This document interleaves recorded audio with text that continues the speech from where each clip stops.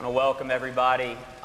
See so many familiar faces, but also a lot of guests, which really blesses my heart in that, because the original vision behind this conference was to put something on that would be a resource for our community, the Taste Creek Presbyterian Church community, but also the reason we call it the Good of the Bluegrass Conference is we want to offer a thoughtful, robust Christian perspective on issues that our world is facing. We want to be that voice in our city, and so it's wonderful for me to see many guests from our city here with us. My name is Robert Cunningham. I'm one of the pastors here at the church. My main role and responsibility is to be the preaching and teaching voice for our congregation.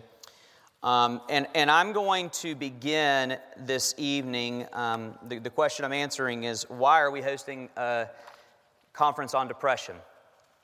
I want to read from Psalm 42. I'm just going to read the whole psalm. You're welcome to follow along if you would like. This isn't going to be, for those of you who are members and attenders at TCPC, this isn't going to be a typical sermon of mine, but I do want to root us in Scripture and start from there. And so Psalm 42, let me read that and pray for us, and then we will look at it. As the deer pants for flowing streams, so pants my soul for you, O God. This is, by the way, this psalm is the cry of the depressed. As a deer pants for flowing streams, so pants my soul for you, O God. My soul thirsts for you, for the living God. When shall I come and appear before God? My tears have been my food day and night, while they say to me all the day long, where is your God? These things I remember as I pour out my soul, how I would go with the throng and lead them in procession to the house of God with glad shouts and songs of praise, a multitude keeping festival. Why are you cast down, O my soul? Why are you in turmoil within me? Hope in God, for I shall again praise Him, my salvation and my God. My soul is cast down within me. Therefore I remember you, the land of Jordan and Hermon, from Mount Mizar. Deep calls to deep at the roars of your waterfalls. All your breakers and your waves have gone over me. By day the Lord commands His steadfast love, and at night His song is with me, a prayer to the God of my life.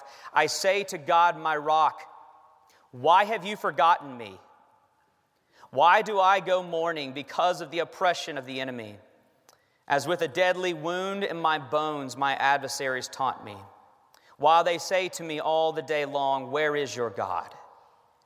Why are you cast down, O my soul? And why are you in turmoil within me? Hope in God, for I shall again praise Him, my salvation and my God.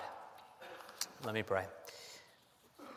Lord, we need your help, as particularly when we pick up difficult topics that affect so many, and perhaps many who are even there in the fire of depression and anxiety as we speak, who are underneath the flood. Lord, it's a humbling thing to speak to souls like that. There are others here who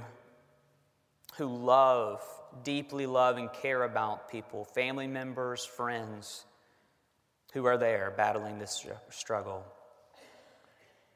And it's a humbling thing to give them words as well. And so I just confess before this room and for you that I'm humbled and in many ways feel unworthy to speak to this. And Lord, in many ways I'm scared to speak to this, especially just sharing my story, sharing my struggles. Lord, that's terrifying. But I think it's good. I think your story, this is not my story, it's your story entrusted to me to share. And so as I give my testimony, as we look at your word, as we kind of shape the way we are going to be going about this week. I pray that you would give us grace in all that we need. Comfort the mournful and humble the proud. In Jesus' name, amen. So why are we doing a conference with depression as our theme?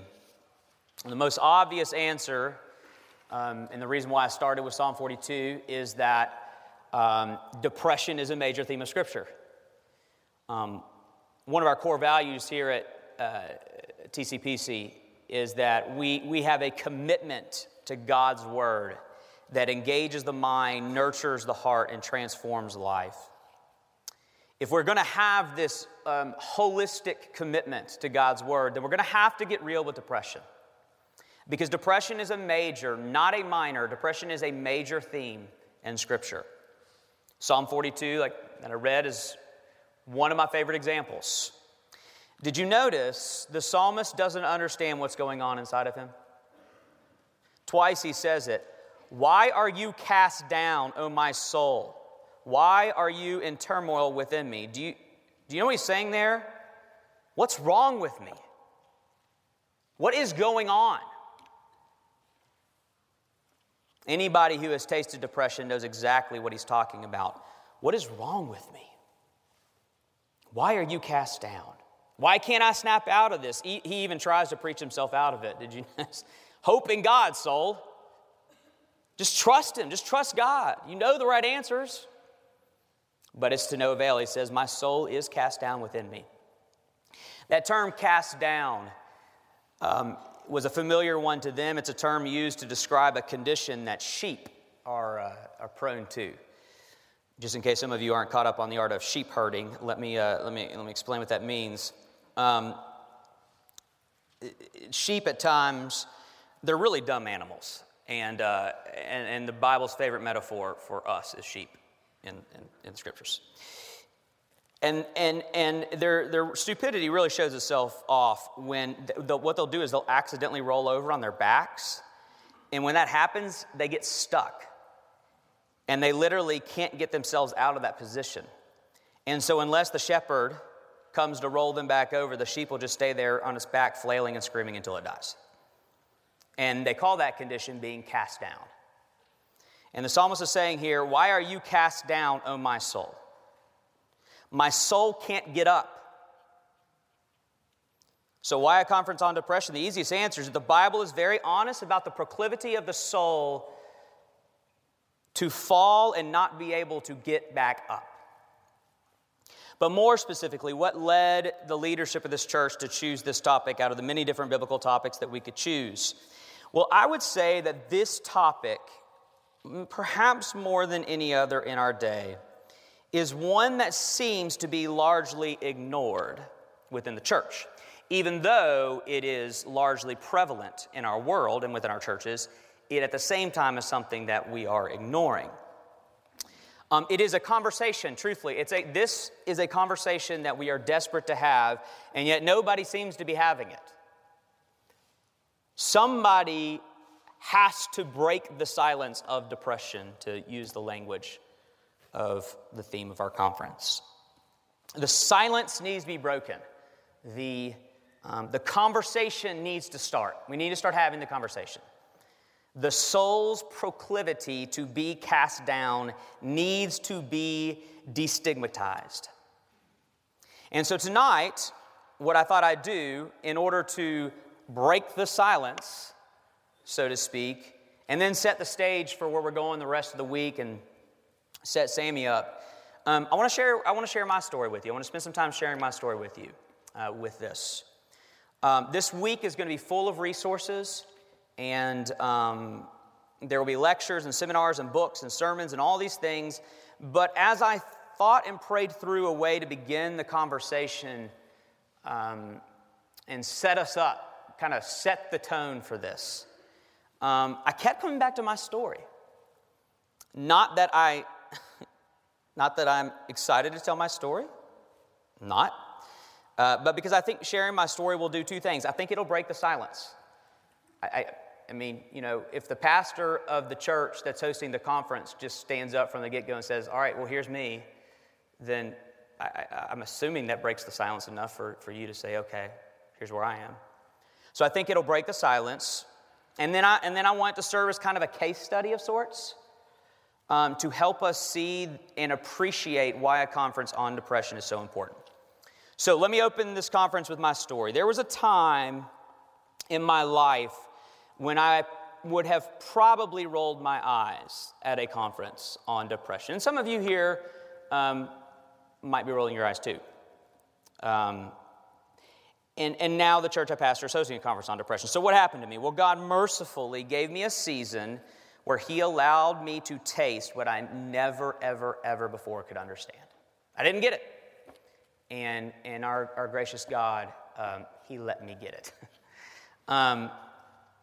There is depression that is more clinical and consistent in nature. Depression, like you heard, that Spurgeon battled really his whole life. I think that's a perspective that Sammy's going to be able to bring this week. And then there's depression that really hits for a season where the bottom just falls out. And that's what happened to me. You can call it a nervous breakdown. You can call it a mental breakdown. I think these days they're calling it acute stress disorder. Call it whatever you want. For about 6 months, fall 2011 through winter 2012, my soul was cast down and I could not get up. Really what happened is God took me to the edge of the abyss, and for a few months, He just let me sit there and stare into it. My misery took the form of acute anxiety more so than depression, though the two are so closely related that at times you really can't tell them apart. But when I say anxiety, those who have never experienced what I'm talking about will think nervousness and stress, just like those who have never experienced depression will think gloomy or, you're having a bad day. It's not what I'm talking about. I'm talking about anxiety that is completely and utterly debilitating. I'm talking about spiraling down into the depths of fear and dread that I couldn't even function. So what happened to me? What got me into that? I prayed a lot about that as I was processing it and preparing for this. And I believe my breakdown was a convergence of many things. And by the way, I think that's very important to note up front as we enter into this conference, that this is a very complex struggle. And there are a lot of contributing factors, and we'll speak a lot to a lot of those. I think my breakdown was a result of my own sin. I wasn't living a secret life. I wasn't hiding an addiction or anything like that. But there were sins lurking in my heart that I honestly didn't even know were there. I never even saw them. An ugly and really unhealthy ambition, a need for control, an arrogant self-sufficiency, really living my days just in complete reliance upon my own strength, my own gift package. There were patterns like this going on in my life that I had never even recognized. I think my breakdown was a result of physical unhealth. I wasn't exercising. I was eating terribly. I wasn't sleeping. I was overworking. I just wasn't taking care of my body. I think my breakdown was a result of external factors. Had a toddler and an infant at home. I was transitioning at the time. This is right during the transition into senior leadership here at TCPC, which was freaking me out. I was dealing with the trauma and stress that comes with pastoral ministry. There is just unique trauma and stressors to pastoral ministry, specifically pastoral ministry at a church with a culture that has been formed by a lot of leaders and professionals and perfectionists and smart people and important people and altogether people. And, I just tell people, if you meet somebody at this church, just err on the side of calling them doctor. You'll probably... I love my church, but this church can be crazy. And that's one of the things we're going to be talking about this week. Just an overload of life stressors, just convergence of external things. I think my breakdown was a result of a lot of pain that I had never talked about, never admitted, never addressed. I had never dealt with my past story of brokenness. I thought the Christian thing to do was to ignore it and move on. I did a lot of hiding, pretending, and even rewriting the story when I would tell my story to others. So what led to this dark night of the soul, as the mystics speak of it? I think the answer isn't as simple as we want to make it out to be. It was a convergence of many things: spiritual, external, emotional, physical. These things all came together and crushed me. And I don't want to just get into vague language here. I want to invite you into the details. It began with these dizzy spells that I couldn't explain. And then I would have episodes where my throat felt like it was closing up, and I felt like I couldn't breathe. And then I started having these strange moments where I felt like my mind was just stuck in overdrive with crazy thoughts. And then I started to be overwhelmed with dread over the smallest, like the most normal routine things that I had done hundreds of times, teaching a Sunday school class or sitting down in pastoral counseling or committee meeting, and certainly preaching. Just this dread would come over me that I had never experienced. And looking back, and for those of you who are experiencing this, these are all just classic symptoms of anxiety disorder, but I had no idea at the time. I didn't know what was going on with me, and I certainly was way too arrogant to tell people and ask what's going on with me. And so I just kept hiding it and pressing on in my own strength like I had done my whole life. But the more I ignore it, the more intense it became. I started having panic attacks. Again, I had no idea what that was at the time. I would have these moments where I thought, either I'm about to die or I am going insane. Neither are pleasant options. And it would just escalate, and I didn't know what to do or how to control it. But even still, I didn't tell anyone. I just kept it hidden and kept moving forward in my own strength. And then it came October 9th, 2011, which I would say was the day that my soul truly was cast down, to use the language of the Psalms. It was a Sunday. I spent the entire morning here holding back a panic attack. Those of you who struggle with anxiety and depression and familiar panic attacks, imagine having them up here. And so I'm up here trying not to freak out, faking strength that nobody could tell. But while I was up here preaching, I felt like there was this internal war going on. And I can remember raising my hands to give the benediction on that day and saying to myself, I will never preach another sermon again. I'm done. And then that night, I was up all night in one just continual state of panic. I literally was afraid to fall asleep because I thought I would wake up in a psychiatric ward of a hospital. And finally, at 5 a.m, my pride finally gave in. I couldn't fake it or be strong anymore. I woke Abby up, woke my wife up, and said, there's something wrong with me. And then I just collapsed.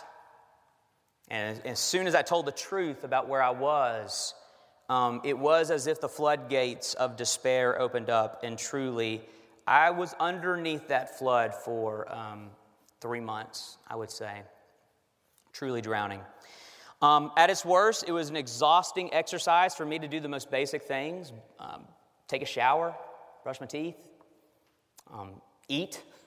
Couldn't eat, just had to force food down. Sleeping, couldn't fall asleep. I lost interest in things I'd always loved. I couldn't read. I couldn't read a book. Couldn't play golf, couldn't go fishing, couldn't watch a Kentucky basketball game. A normal conversation, a normal routine of life like the grocery store would send me into a panic. I could not shut my mind off or even slow it down, just bombarded all day long with just crazy existential thoughts, with doubts and fears and vain imaginations, with kind of this fatalistic thinking that would run to places that you would say, that's crazy, but to me I was utterly convinced it was true. I fear the nights so much. For those of you who struggle with this, you know this. I feared the nights because I would just have to lay in bed alone with my thoughts. And then when I would wake up, I would have a tiny moment. I remember waking up and have a tiny moment of hope that maybe this was over. But then I would feel kind of the darkness just kind of crawl back onto me. And forget about practicing my faith. Couldn't read the scriptures. Couldn't listen to a sermon. Couldn't believe promises of God. The most Christian thing I could manage was the simplest prayer that I prayed over and over and over again. Lord Jesus, have mercy on me, a sinner. Lord Jesus, have mercy on me, a sinner. And God was distant. I'm telling you, he was distant. I felt alone, zero assurance of his favor, of his love, and zero hope, honestly, that I would ever have it again. My wife and my closest friends had to assure me multiple times a day that even the most basic truths that I have proclaimed for years, truths I still proclaim to this day, they had to convince me that those truths were in fact true for me, and even then, I still couldn't believe them for myself. It was a nightmare. I was living a nightmare. How did I come out of it? Well, I'm not sure I'll ever be out of it in that way. It's not something necessarily you shake. And to be honest with you, the Lord has brought me to the place where I'm thankful for that. It is my humbling thorn of flesh, which I despise and bless God for. It's something I still think about every day. It's never seized me like that again. It's never crippled me like that again. But it feels like it is always lurking. I tell people it's kind of God's constant whisper of my weakness and frailty. And I think it'll probably always be there in some capacity just to keep me humble. But how did I get to the point where I could actually function, right? Where I could actually go about life, where I could be a husband, be a father, pastor a congregation? That answer, I would say, is just as complex as the answer of how I got into that, what brought me low. We want there to be a simple answer. We want there to be a simple reason for depression and anxiety, and we want there to be a simple answer out of depression and anxiety, and it's not. It's not that way. There were a lot of things that the Lord used to heal my soul. First, I needed a doctor. On the morning when I told Abby, the first thing she did was call Mark Randall, and Mark came right over, took one look at me, curled up on the couch, and said, I'm taking you to a doctor. Called one of our elders, who's a general practitioner, the one who's going to be giving the seminar on medication, because I know that's a topic, we'll get to that in a second, but called one of the elders of Dr. Wayne Marlowe, got me in to see him that day. Mark had to drag me to that appointment. I cried on the way there. I cried in the waiting room. But a doctor, a professional, walks into the room, and it was as if, okay, I think I might be okay. He talked to me about my health, everything from exercising to my diet to taking a day off and getting a hobby. And yes, he wrote me a prescription for medication. And you can say whatever you want about medicine. We're going to talk about that this week. There's a whole seminar on that if you want to hear more about that. I know there's debate about that in the church. But if you get where I was, those debates quickly go out the window. He could have told me to eat my shoe, and I would have eaten it if it would have helped where I was. I needed medicine. My serotonin level in my brain was depleted, and I needed an SSRI prescription. He prescribed it, I took it, and it helped a lot. Took a few weeks to kick in, but it worked. I needed a good counselor. It's another thing. Don't know what you think about counseling, but we're going to talk a lot about it this week. I had never done any serious counseling. I'm the counselor, not the counselee. I'm on this side of the table, not that side of the table. But again, when God brings you to the end of yourself, you'll try anything. So through some connections, I was able to get in with who Will introduced earlier, Lottie, the legend in Christian counseling world, down in Orlando, Florida. Flew down there, sat on her couch, and her therapy changed my life. It wasn't pleasant. No good therapy is. But in many ways, it set me free. She forced me to tell the truth. To tell the truth of my story, to tell the truth of my shame, to tell the truth of my brokenness, to tell the truth of my sin. She showed me just how far the gospel of Jesus Christ truly can go. She called me into repentance, depths of repentance that I didn't even know were possible. Not just stop the behavior, but a deep repentance of the dispositions of my own sinful heart. There's a lot of bad counseling out there, but trained and anointed therapy is a glorious thing. Thirdly, I would say I needed God's people. I believe this with all my heart. If I were alone in it, I don't know if I could have survived it. Community is what rescued me ultimately. Community rescued me. What I learned is that when the New Testament speaks of the body of Christ, that isn't a metaphor. It's literal. I was desperate. I needed Jesus. And in my despair, I cry out, "Where are you, Jesus? I don't feel you. You feel distant. I can't sense your presence." And the answer is in Scripture. The Bible promises that the actual living manifestation of the presence of Jesus is found in his people. My community was the voice of the Lord to reassure me, the rebuke of the Lord to discipline me, the tenderness of the Lord to comfort me, the strong arm of the Lord to carry me.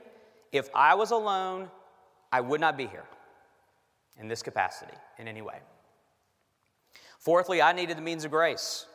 I had just gotten in a bad habit of neglecting the disciplines of the faith, or at the very least, just checking them off. And there's nothing like a nervous breakdown to bring you back to the basics. And also what it did is it changed the way I approached the disciplines. I didn't study the Bible. There's no studying the Bible. I clung to the Bible. I meditated upon it. I recounted it to my soul again and again. My prayer life, it became more simple, more childlike, more desperate, sometimes just sitting in the silence before God. I found a new appreciation for corporate worship, for what we're doing here, the voices of God's people. Sunday morning with the community of God's people, bathing in the means of grace really became, during that season, my livelihood. I can remember feeling, and I know people come from different traditions, I'm just speaking to our church, I can just remember feeling so safe in the liturgy of God's people, in the voices, in the rhythms. Something as simple as saying the Apostles' Creed was so significant for my soul. And there were even times I couldn't say it, and I would just sit there and listen to God's people say it to me, as if I don't have the strength to believe this right now, but I will let the body of Christ believe it for me. I will trust what they're saying to me right now more than my anxiety. I started to practice the Sabbath, novel concept there, one of the 10 Commandments. We should probably think about that. Started learning what it meant to rest in the Lord. And so if you ask me, what led me out of this despair so that I can now be here speaking at a conference about it? Was it a doctor? Was it a therapist? Was it friends, a community? Was it the Bible? Was it prayer? Was it worship? And I just would say yes. Yes to all of it. And this holistic and robust approach to depression is what we're going to be offering you this week. Let's transition to what is now before us the rest of the week. I think we can say the silence has been broken. I've gone first. The awkwardness and shame and stigmatism was hopefully cleared out of the way. Now we can have the conversation. The pastor can be there. Anybody here can be there. Your children can be there. Your spouse can be there. Your friends can be there. And friends, this is a conversation we desperately need to have. I would say this. You need it. The church needs it. And our culture needs it. When I say you need it, there are two types of people here. Okay? Those who know exactly what I've been talking about, and those who know people who know exactly what I'm talking about. Those who can relate to what I just said, and those people who have friends or loved ones who can relate to what I just said. Either way, you need this. You need this conference. You either need to be equipped to steward well your own struggle with depression, or you need to be equipped to love well someone who is struggling with depression. When you hear about Charles Spurgeon, and when you hear me up here sharing my story, you might be tempted to say, well, if I had your job, I'd be freaking out too.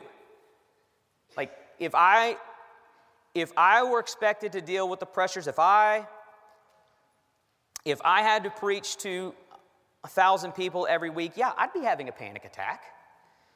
But what I discovered once I started being honest with my struggle is this is not for like an attack on just high-level leadership, high-strung spiritual people or anything like that. As soon as I started getting honest with my struggle and telling it to people, I started to realize there are a lot of crazy people like me. It's like one big club of crazies. And you just have to have a nervous breakdown to get in. What I describe to you is happening all around you all the time, period.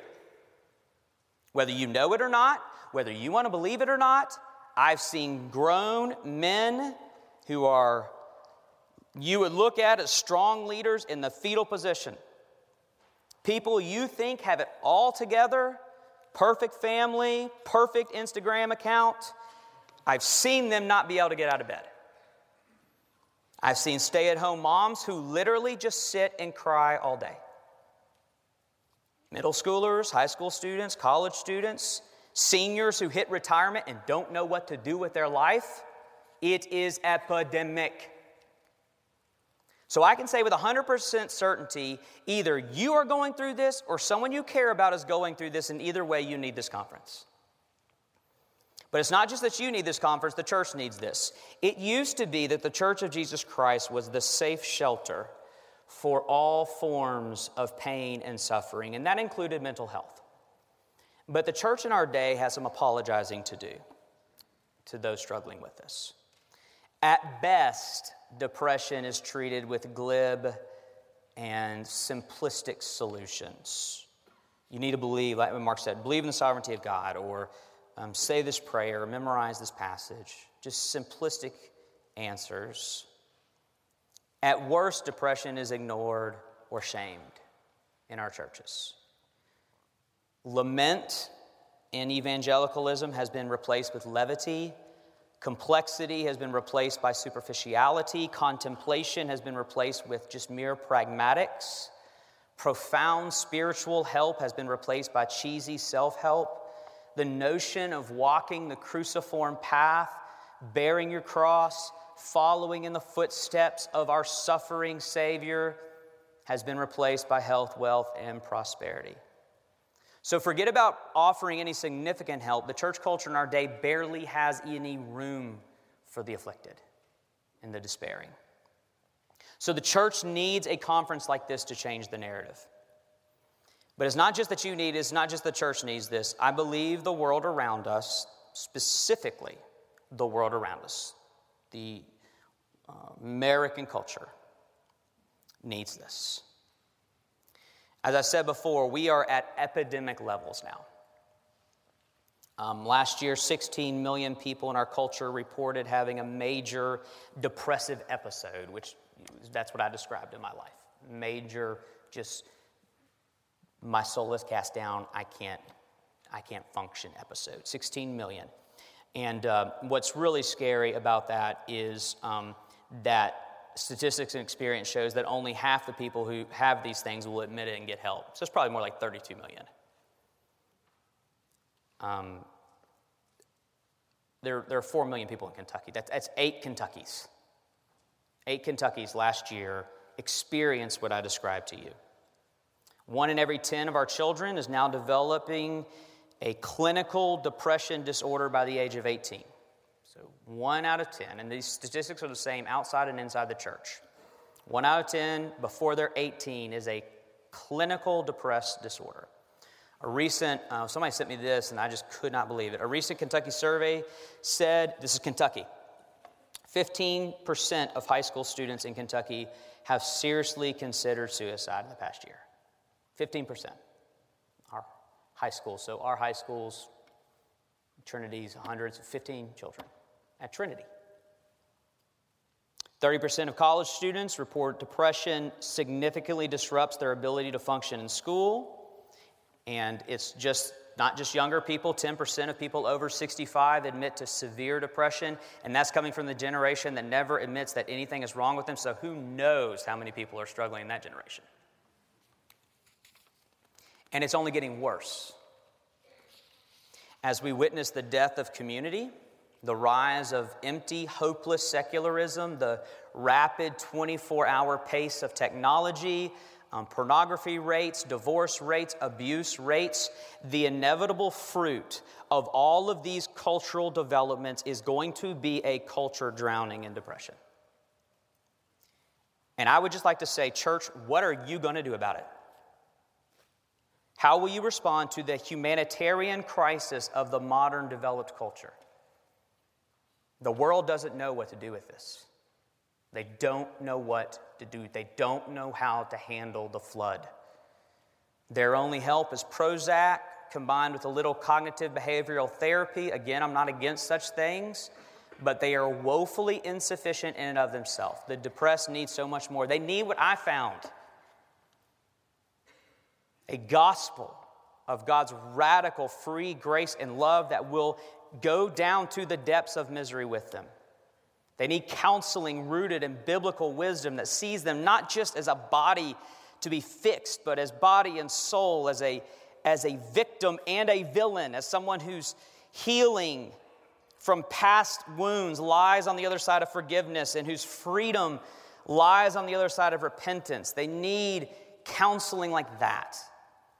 They need community of God's people. Another core value at our church, we are a covenantal community, meaning you're here, you're one of us, and we are committed unto death. A covenantal community that embraces who they are, where they are, and what they will become. They need community like that. They need the scriptures, they need prayer, they need Sabbath, they need corporate worship, they need the Apostles' Creed, they need the sacraments, and ultimately they need Jesus. All these souls cast down like the helpless sheep need the Good Shepherd. A shepherd so in love with his weak, helpless, and desperate flock that he would do anything to lift them up, even lay himself down. John 10, I am the good shepherd. The good shepherd lays down his life for the sheep, even the cast down ones.